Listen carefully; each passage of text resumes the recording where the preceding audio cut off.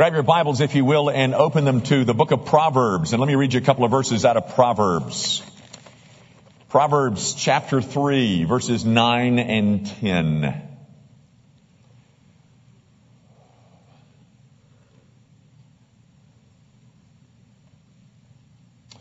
Proverbs 3 at verse 9. Honor the Lord with your wealth and with the first fruits of all your produce. Then your barns will be filled with plenty, and your vats will be bursting with wine. The grass withers, and the flower fades, but the word of our God, that endures forever. You know, guys, sooner or later I was going to have to say something about giving. And this is the time of year when I normally address this subject, and unfortunately, what we're all facing right now might mean that perhaps we would like some direction from God, and He certainly gives it. But I have chosen to address this subject on a day which is otherwise dedicated to the sacrament of the Lord's Supper. And some of you might think it a bit odd that I have chosen today. What I'm hoping is that by the time I'm finished, that you'll get a sense of my motives and why I've chosen to combine these two. Hopefully you'll see the wisdom of doing so. How is it that the wisest man that ever lived directs us to manage and to use our wealth? He puts it pretty simply, succinctly, and pretty much 6 words. He says in verse 9 of Proverbs 3 that we should handle our money in a way that God is honored. Now, what does that mean?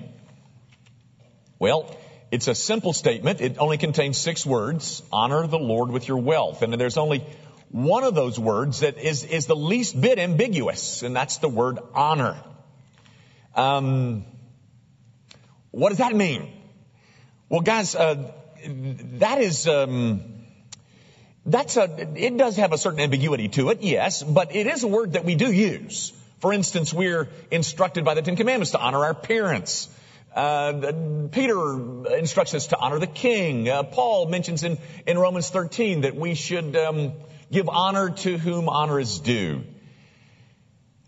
So as ambiguous as we might want to make that word, honor, we really know what it means.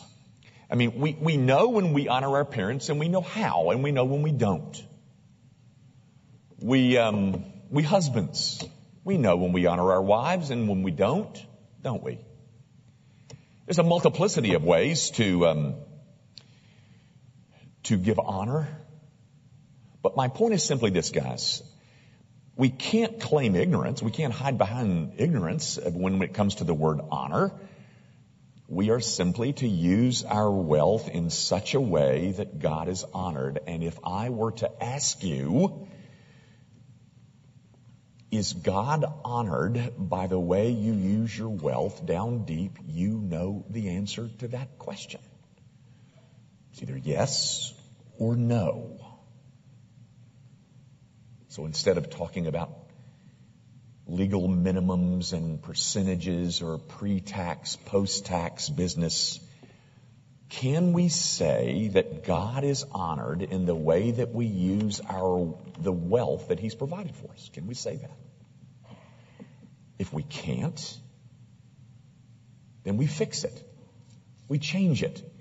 And if we're serious about honoring God with our wealth, He will direct us as to how that's done.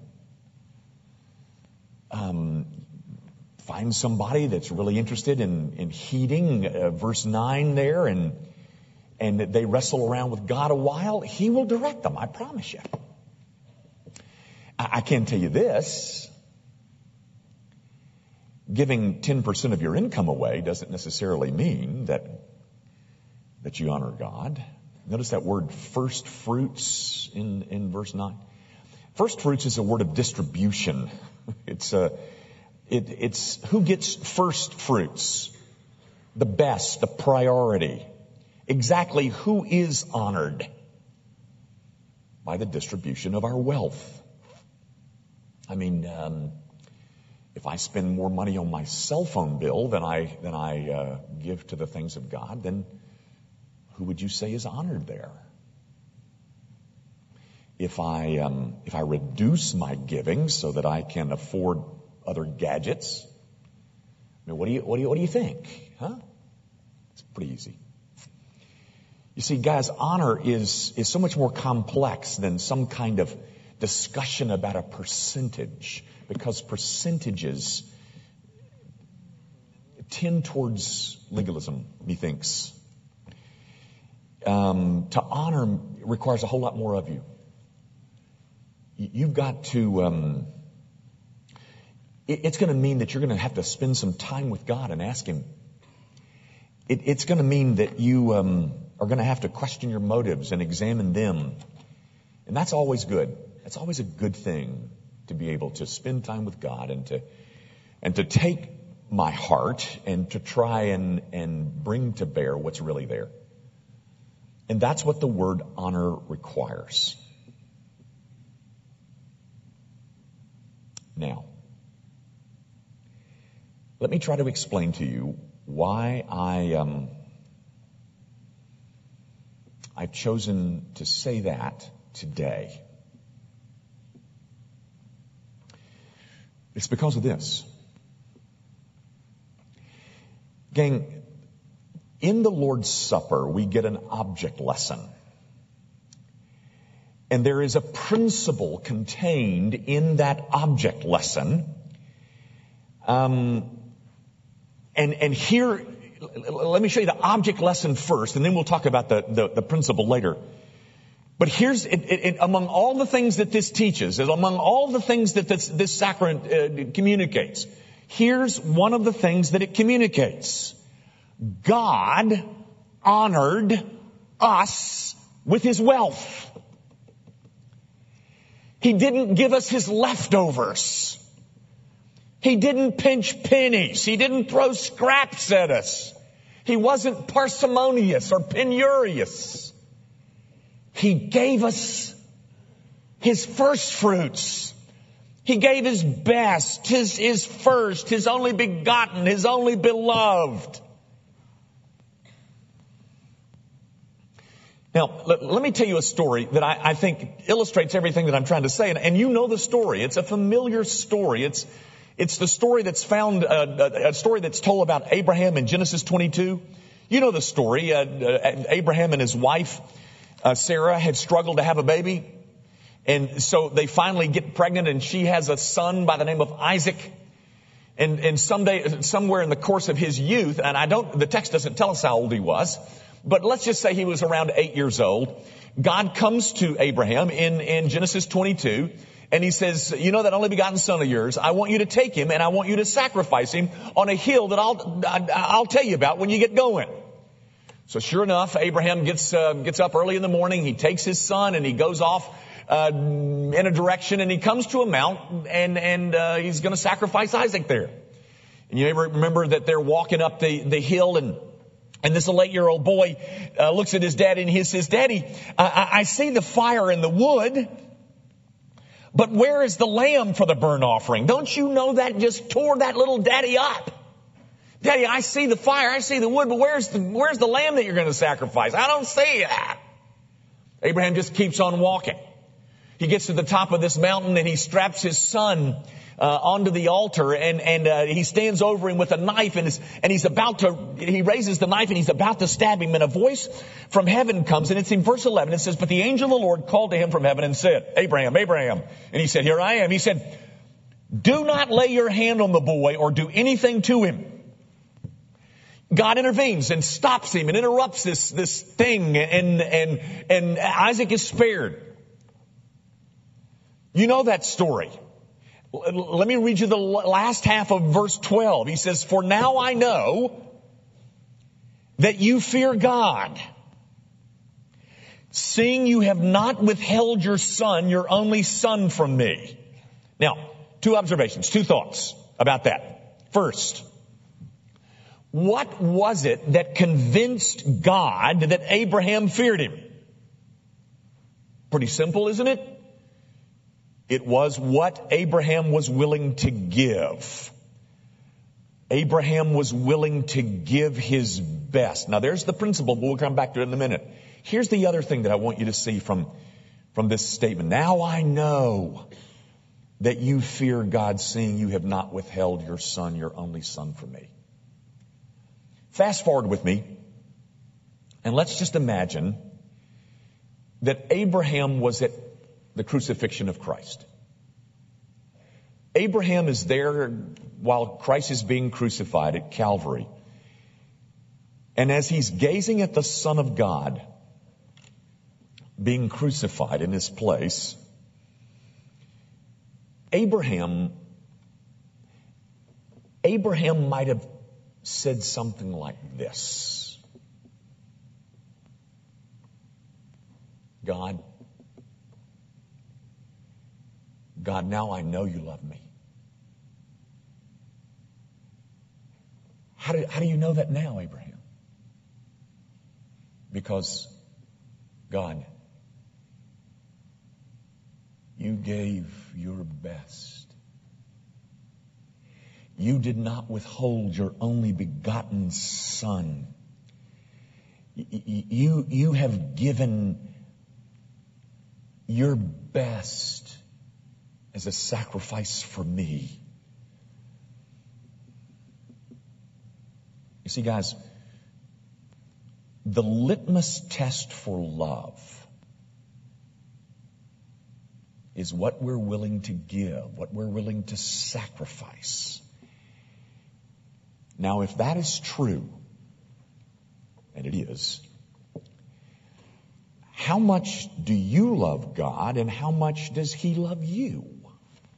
Well, I can tell you the second half of that question, how much does He love you? It is answered here. As a young Christian, we became Christians. This is in the early 70s, and I still remember this.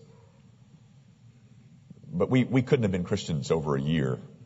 And we were attending Coral Ridge Presbyterian Church, and Jim Kennedy, if you know Jim Kennedy, if anything, ladies and gentlemen, Jim Kennedy was more dramatic than I. You may not believe me, but I mean, he was a dramatist. But I never will forget him doing this, what I'm about to do, and you've seen this done before, but the first time I ever saw it was with Jim Kennedy, and it has stayed with me ever since. He said, "How much did God love you?" He didn't love you this much. He didn't love you this much. He loved you this much.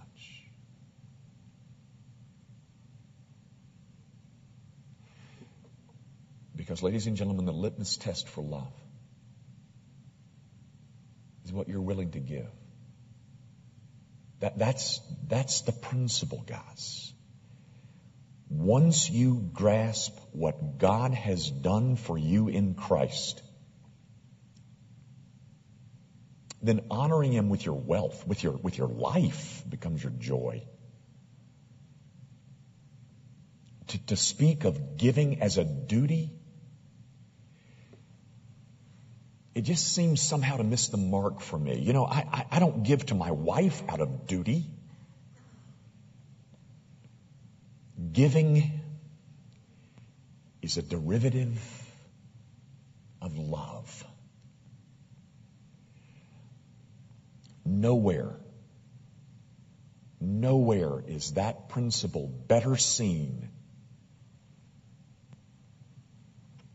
than in this sacrament. Christ is God's wealth given to us.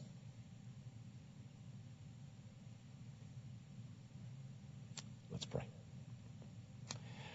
Our Father, I do pray that you will now meet us at this table and remind us what is being said by these symbols.